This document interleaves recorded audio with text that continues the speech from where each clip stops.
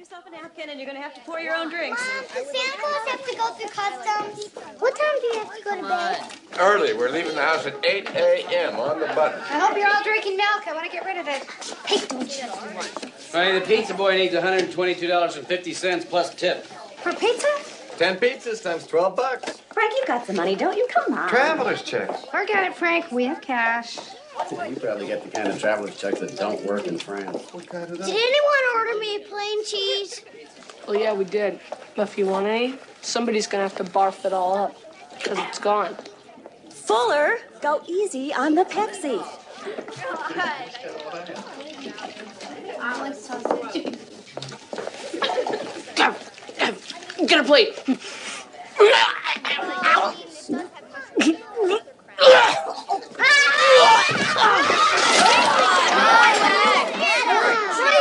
Passport! Watch it!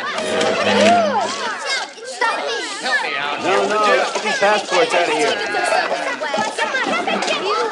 You moron! Get the pen. Come here. You all right? What is the matter with you? He started it. He ate my pizza on purpose. He knows I ate sausage and olives and Look what onions you and- did, you little jerk.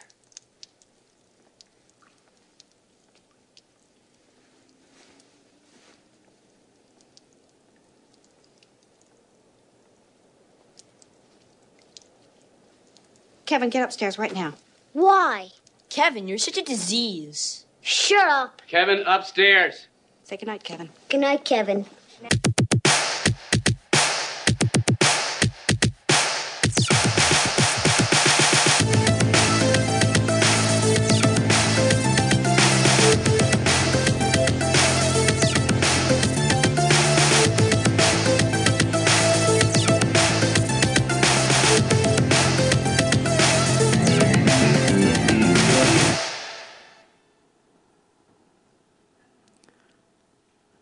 Can anybody else relate to Kevin at all in that video clip? Or is that your childhood? Oh, yeah. Yeah, we're talking this weekend about sibling rivalries. I know that's an old school clip, but that's a great movie. I don't care what you say; it's a great movie. And so it was one of my favorite clips. And as we talk about that, I want you to take your Bible, if you haven't, turn with me to Luke's Gospel, chapter 15. So we continue in this series called My Awkward Family. And as we're exploring this, we're picking up on this from where we were last week. And so I'm going to give you a little bit of background in just a second. But I wanted you to think just for a second. How many of you were raised with brothers and sisters? You had a brother or a sister? Raise your, okay, yeah. All right, everybody, put your hands back down. Let's want to make sure you're telling the truth here. How many of you ever had a fight with your brother and your sister? Yeah, yeah. How many of you would ever say you got really competitive, mad? Something? Oh, the rest of you are lying. Come on, I know it, right? Because the reality is you put two kids together, and they're going to have a certain amount of just friction that's going to happen. I have a younger brother.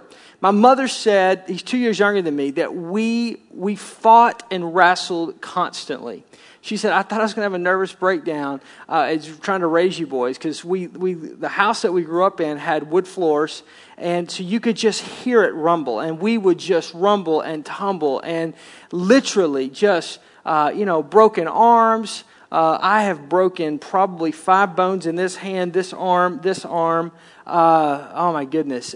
We've been in and out of the ER, my brother, and black eyes and fights, and we would get in stuff at school, and then my brother would get in trouble and then tell the kids that I was going to beat them up, and then tell them where we were supposed to meet after school to beat them up for the fight. Unbeknownst to me, it's on our way home from school, and so I had to learn how to be really quick, fast talker or fast runner. So because I was a little bit of husky as a kid, I was a better talker than a runner, right? That's why I'm here today. So, and we would get into it. And I remember thinking back, we would always do things like we would call things. It doesn't make any sense to you. We would call, like as soon as you walked out of the front door of the house, you would say things like, I'm going to get to sit beside the side door in the front seat. That was before, we didn't wear seatbelts back then, right? Big white Ford Torino. I'm going to sit side by side door in the front seat. I called it first. Got it. And the rule is you had to be the first one out the door through the threshold door before you could call it. And then you get home, you call it. That's my seat. I'm calling it. That's my seat right there, right? Anybody else did this? I call it.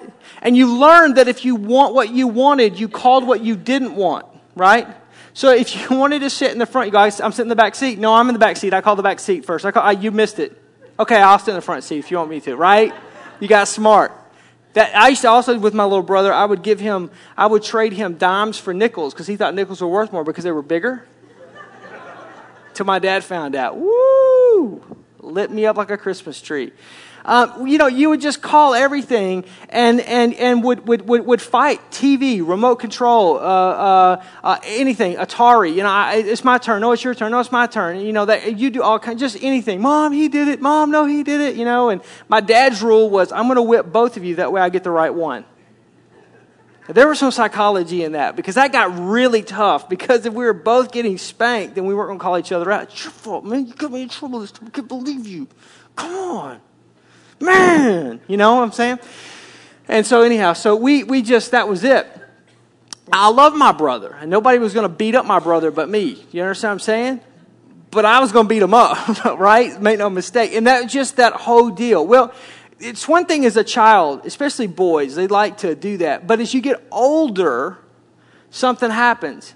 And if you're not careful, what becomes natural, even competition that's natural and sometimes even healthy, can become, it can become dangerous. In the case of, when you look at the life of Joseph and his brothers, there was such enmity and sibling rivalry between Joseph and his brothers and his older brothers because they had two different moms. Because the one mother had died, and there were two different moms, and Joseph's father loved him more than the older brothers felt, and showed favoritism towards him. So that rivalry turned into a dangerous situation where they sold Joseph into slavery, and then they go back because they really didn't want him to be hurt. They go back and they find out that it's too late. It can go from being dangerous to being divisive, like Jacob and Esau. Jacob, the younger brother, has such competition with his older brother, and his older brother has a favor of his father, and the younger brother has a favor of the mother, and the two of them are in such a tumultuous relationship that when Jacob basically steals Esau's birthright, he leaves town never to return again. And only in a conflict where Jacob has no other choice does he reconcile with his brother and sees his brother. Or it can even become deadly in the case of Cain and Abel. I mean, the Bible's filled full of sibling rivalries where they both offer their sacrifices to God, but one brother kills the other brother because one sacrifice was accepted and the other one wasn't. Sibling rivalry is a serious, serious thing. And the Bible kind of deals with it in a unique way, I think, and kind of gives us some insight in this in Luke's Gospel chapter 15. Now, we started last week and we began to talk about this parable of the prodigal son. And basically a parable is a story with a meaning, and Jesus spoke most of the time this way. And in this parable, there's a father with two sons, and the younger son wants his inheritance, so he goes to the father and says, hey, I'd like to have my inheritance, and so great, I'll give you your inheritance. And the Bible says the younger son leaves the house and goes and squanders his wealth in wild living till he comes to the end of himself. And the older brother stays at home, working in the family business. And the younger brother comes to the end of himself, comes back, finds the father, and reconciles with the father. And the father then says, now let's throw a party. My son who was dead is now alive. Who was lost is now found. And we pick that story up, that parable up, in verse 25, as the older brother begins to hear the celebration, the rumblings of the celebration. Will you read this with me? Meanwhile, the older son was in the field. He's working. Everybody else is partying. This isn't a good scenario. Don't be too sanctimonious about this. And when he came near the house, he heard the music and the dancing. Verse 26. So he called one of the servants and said, what's going on? Verse 27. I love, the servant is completely oblivious to this. Your brother has come, and your father has killed the fatted calf. Now that's a big hairy deal, okay? I mean, this is like the biggest, best party he could throw. And because he's back safe and sound. So, you know what the older brother thinks? Read verse 28. He becomes angry and refuses to go into what? Into the party, into the celebration. So the father goes out and he pleads with him. But here's how he answered the father. Look, all these years I have been slaving for you, and I never disobeyed your orders. Yet you never gave me even a young goat so that I could celebrate with my friends. See all those personal pronouns? Verse 30. But when this son of yours, he totally distanced himself. This isn't my brother. This is your son. I don't act like this. Look what he says. Has squandered your property with prostitutes. So gone and lived and taken your money and spent it the way you would never spend your money, Father. He comes home. You're going to kill the fatted calf for him? Like, are you stinking kidding me? That's what he's saying there. Verse 31. My son, the father said, you are always with me, and everything I have is yours. That's interesting. We'll come back to that in a minute. But we had to celebrate and be glad because this brother of yours, notice now he connects him back to him. This isn't my son, this is your brother. Who was dead is alive again. He was lost and is now found. Boom, the story's over. We don't know if the older brother ever goes in or stays out. We don't know if the older brother ever reconciles with the younger brother or not. We don't know anything else. All we know is the father had the last word and the story ends. Now, again, a parable is a story with a meaning. And the father in this story represents God. And there's two sons. The younger son is basically, for lack of a better term, he's the sinner. He's the one who was lost. He's the one who left. He's the one who went his own way. He's the one that did his own thing. And in insider-outsider language, according to this parable, he'd be considered the outsider. Then you have the other son, the older brother, who stayed, who would be considered the saint. And this, I'm going somewhere with this, and so was Jesus, because a parable always has a meaning. And he stays. And in staying, he's the insider. He's the one that never left. He's the one that worked hard. He's the one that did it right. And when the outsider, the lost, comes back home and confronts the insider, all hell breaks loose. And there becomes this division. And Jesus now is speaking. You have to back up on this whole chapter and realize he's talking about three lost things. The lost coin. He does the parable of the lost coin. Then he does the parable of the lost sheep. So the coin is something that you have, that you own, that you possess. The sheep is a livelihood issue. And then he talks about the lost son. That's flesh and blood. And in all of these, he talks about how the owner of which would be God, would search, would look, would find, and would bring in and would redeem. It's all the story of redemption. It's finding the coin, it's redeemed. It's finding the sheep, it's redeemed. It's finding the son, it's redeemed. It's having the place of the coin. It's leaving the 99 in order to look for the one. It's this whole story of the father, not that he didn't love the son that was in the home, but that his heart was breaking for his other son who was lost. And it gives us a picture here of what God's heart is about the world. It gives us a picture of how God views us that are inside and God views those that are outside. It kind of gives a story behind John 3:16. For God so loved the world that he gave his only son, that whoever believed in him would not perish to have everlasting life. For God sent not his son into the world to condemn the world, but that through him the world might be saved. It gives us whole heartbeat of God thing, okay? And a lot of times we read it that way, and that's true. But there are three conflicts that are going on here. There are three relationships that are going on here. First relationship you have is with the father with the younger lost son. And we talked a lot about that last weekend. And if you weren't here, I'd encourage you to go online. You can download it. You can get the MP3. You can watch the video online. I would encourage you to, if you don't have a computer, to see somebody at guest services, and we'll just give you a CD of the message. But it also talks, the second conflict or relationship is that with the father and the older son, which we're going to kind of deal with today. But I really want to hone in on these two brothers and the conflict and the background that they have, this sibling rivalry that goes on. Because although we don't see it going fisticuffs, we understand there is a deep-seated issue between these two young men. And so that's what we're going to look at today. Now, the Bible gives us like three stages. Verse 28, verse 30, verse 29, in succession. It shows us these stages of sibling rivalry. I want to talk to you about that. These are the stages of sibling rivalry.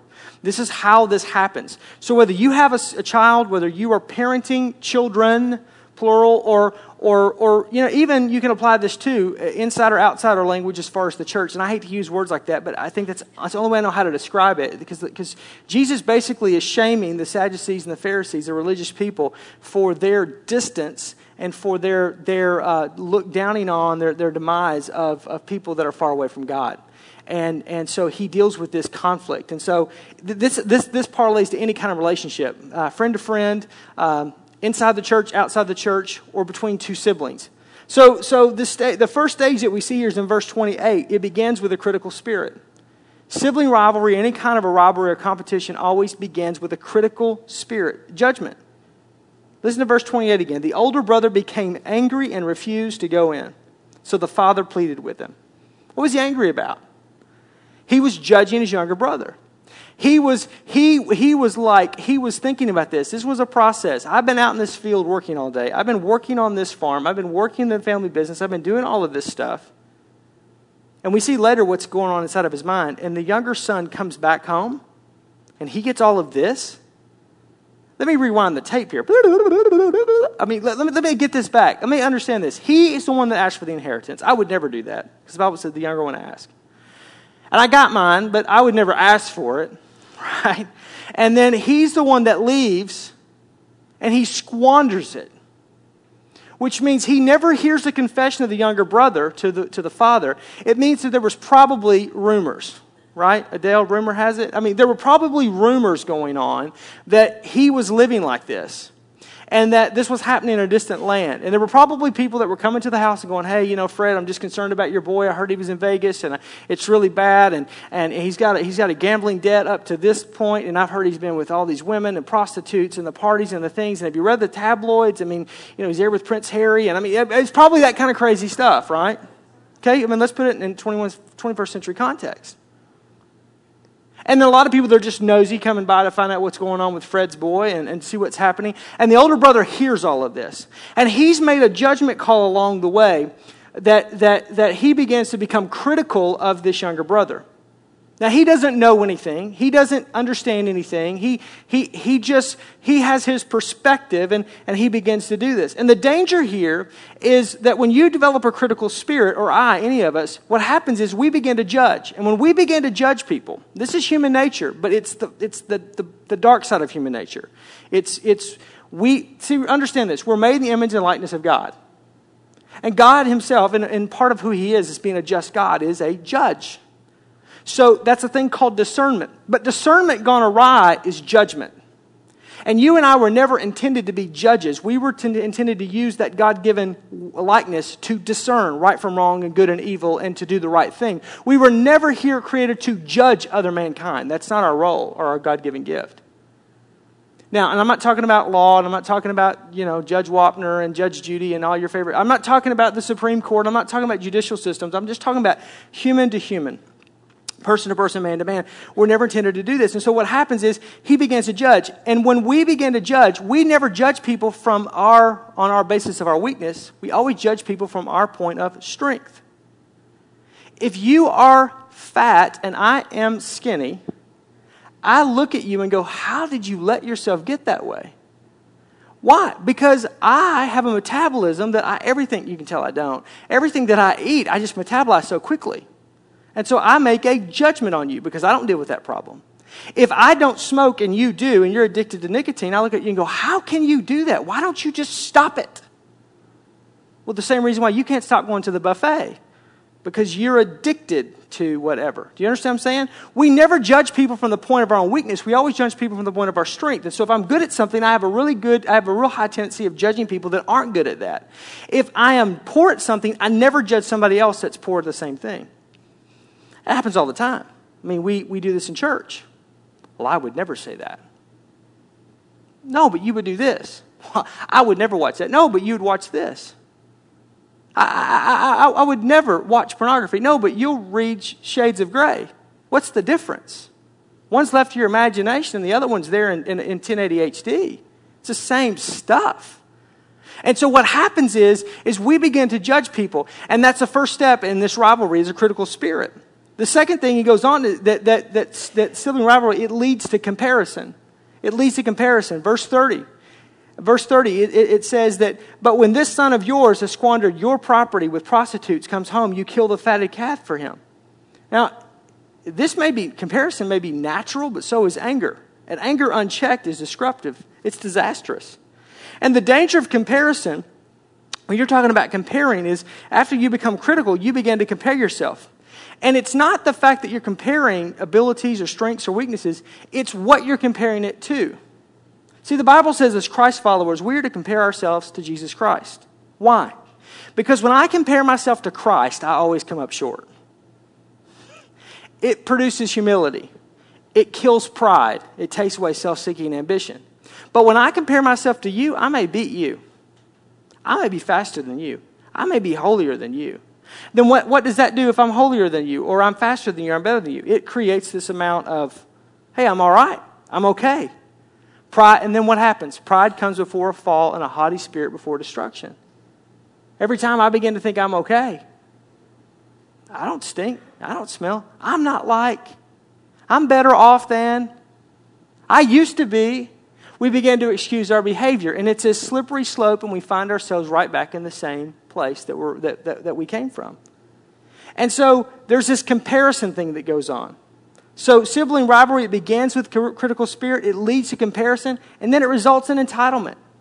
Verse 29, it results in entitlement. He uses all these personal pronouns. Look, all these years I've been slaving for you, and you never disobeyed and I never disobeyed your orders. Yet you never gave me even a young goat so that I could celebrate with my friends. I, me, and my. That's the language of entitlement. And the whole mantra here is that that's not fair. Did you ever say that as a kid? That's not fair. Like I had a younger brother, and because I got to do things, my parents realized that I wasn't going to die. They let my brother do it sooner. You know what I'm saying? Like I get to stay up later first, and then he got to stay up later. So when he was in the 6th grade, he got to stay up later than when I got to stay up. And I'd say, that's not fair. I had to wait till I was in the 7th grade before I got to stay up till 9 o'clock. That's not fair.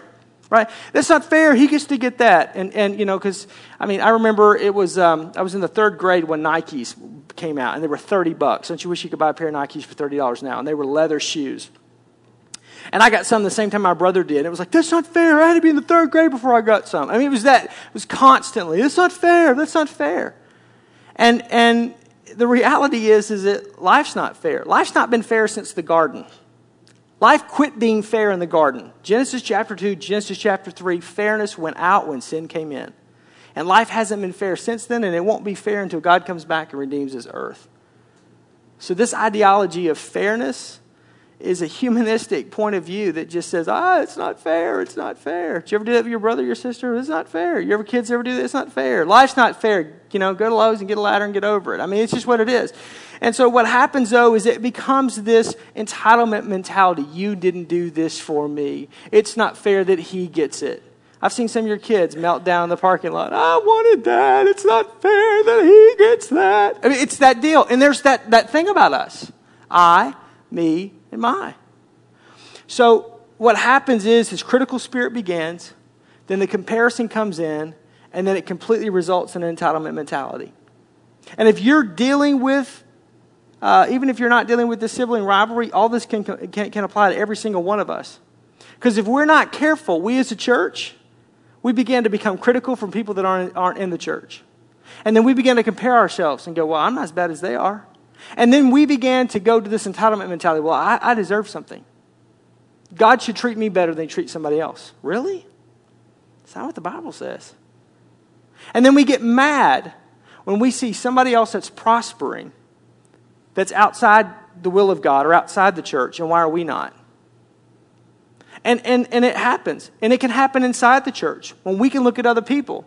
That we drive into the same parking lot, we sit in the same room, we go to the same church, and all of a sudden we begin to develop a critical spirit against somebody else that's in the room. And it begins with this whole idea of judgment. And we begin to judge them based from our strengths on their weaknesses. And then we go from there to we begin to compare ourselves. Instead of comparing ourselves to Christ, which we would always fall short, and there's always that stretching towards, we begin to compare ourselves to other Christ followers.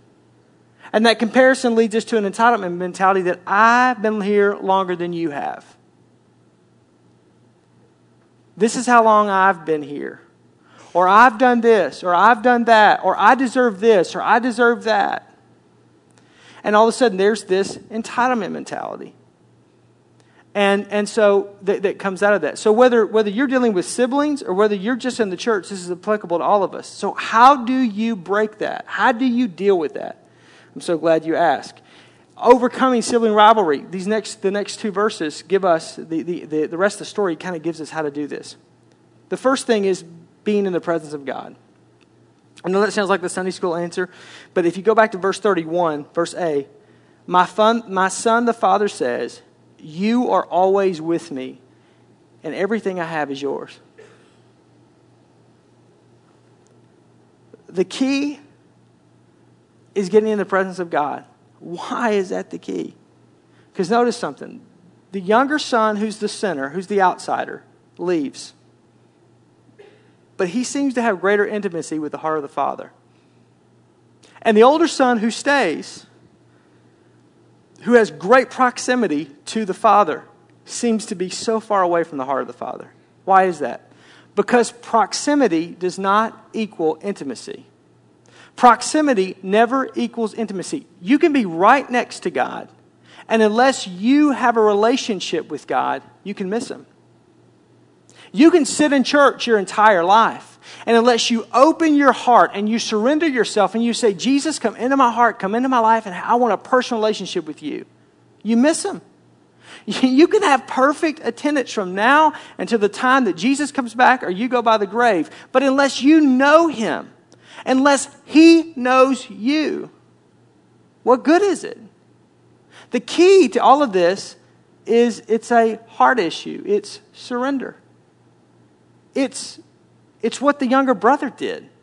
It's coming to the Father and going, I've sinned against you and against this family. And I don't even deserve to be in this family. And I don't even deserve to be your son. But if I could just work as a servant.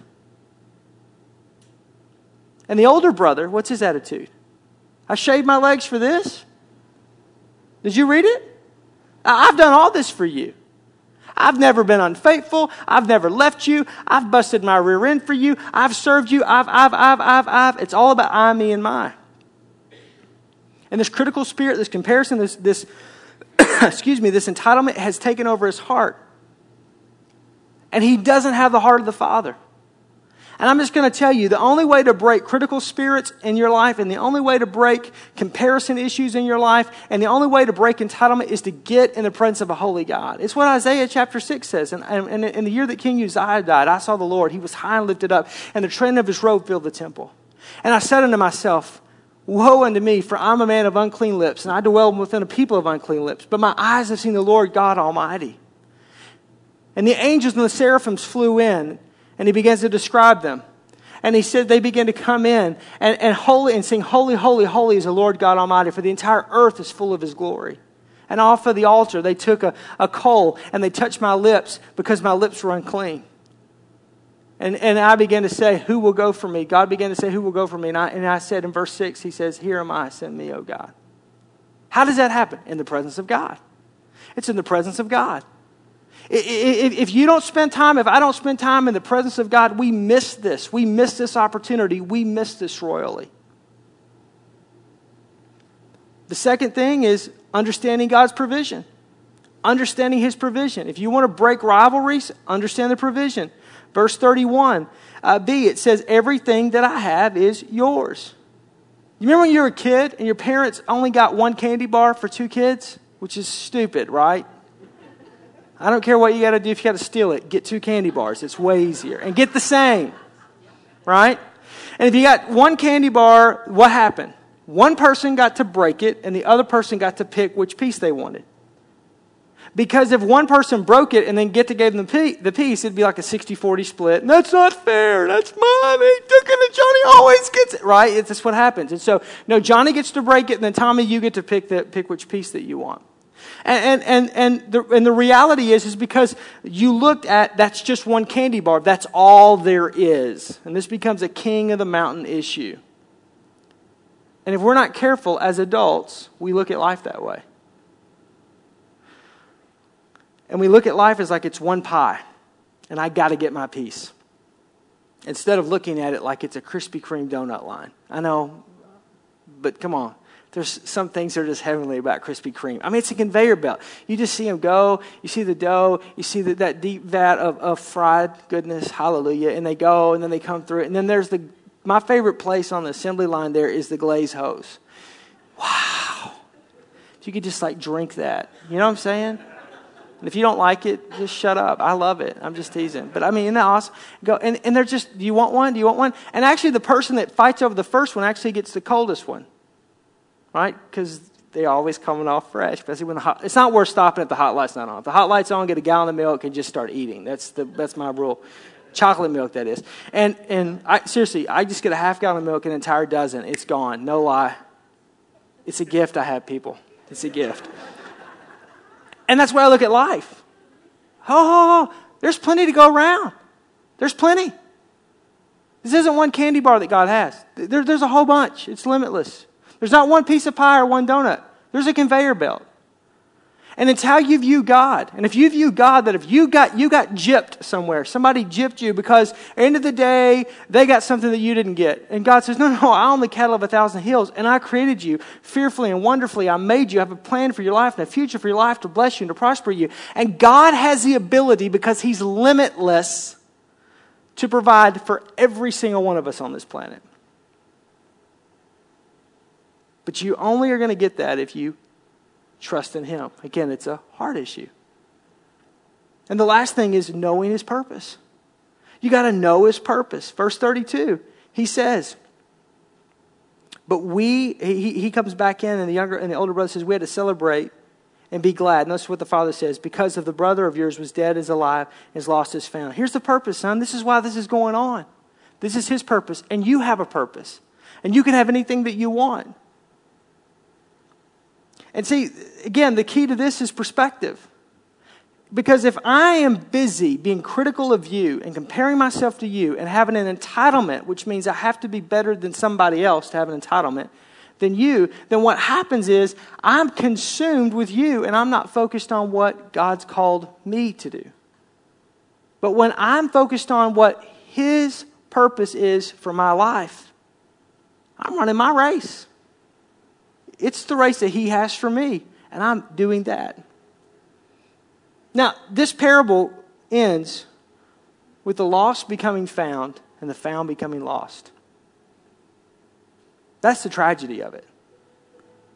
The one that was on the outside comes on the inside, and the one that was on the inside lost the heart of the issue and got to the outside.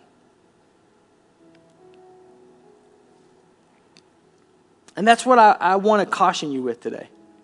If you have a sibling in which you're in rivalry with, even as a grown adult, step back, re-listen to this message, look back at the notes, read back over this passage, and ask yourself, which brother are you? The younger or the older? Because you're one or the two. If you go, man, I'm not dealing with any sibling rivalries, but I've got kids and they just fight, and it's really getting bad. It's gone beyond just, competition of just two kids. It's really, then you may want to sit down and help them in a way in which they can understand, to evaluate and read the story and ask them which brother are they, and understand that. Because that's your responsibility to teach and to train. And maybe none of that applies to you. Then here I would say, ask yourself, in the kingdom of God, which brother am I? Because it's very easy to be in the Father's house and be away from His heart. And when the brothers and sisters come home, to forget your role. For all of us, it's very easy. And no one's to judge about this in your life but you. But that's the reason why He gave us His word. That's the reason why He gave us Scripture. That's the reason why Jesus told this story, this parable. So today, I just encourage you to evaluate your own heart, to apply where needed, to make changes or adjustments or tweaks on your journey, and then to move ahead. Let's pray. Father, just thank you today for your word. I thank you, Lord, it's a light to our feet, God, and a lamp into our path. God, I thank you, Lord, that we hide your word in our heart, that we might not sin against you. And Lord, every one of us in this room have found ourselves being the older brother at some point in time. And we've all been the younger brother. And I pray, God, help us. Help us to evaluate our own lives, to check our own hearts, and surrender it to you. Because at the end of the day, it's a heart issue. Whether we're dealing with our physical brothers and sisters, whether we're dealing with our spiritual brothers and sisters, or God, whether we're dealing with a lost and a hurting world that's far away from you. help us. Help us. Help us to have the heart of the Father in Jesus' name. Amen.